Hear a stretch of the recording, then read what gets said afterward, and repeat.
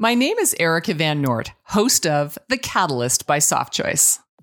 We started working on this show in early 2020, just as the world was starting to shut down for the longest 2 weeks in history. And I don't think it's hyperbolic to say that everything, and I mean everything, has changed since then.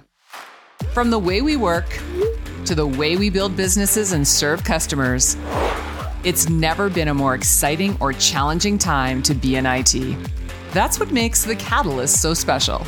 We're not just meeting with the innovators and IT leaders in charge of that change, but also the real-life people who are impacted by it.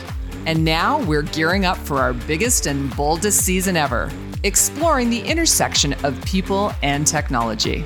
Starting this April, we're bringing you a new story every 2 weeks, taking a closer look at some of the most interesting, relevant, and pressing concerns for technology leaders today. We'll be covering topics like cybersecurity and how geopolitical conflicts like those in Ukraine are changing the game for your business, and how the world's largest innovators like Google and VMware are going carbon neutral, and why it's a good business strategy for you to do the same. And what the is the metaverse? Why are so many people saying it's the future of collaboration and customer experiences? So make sure you subscribe now and tune in on April 20th for the first of 15 new episodes streaming everywhere you get your podcasts.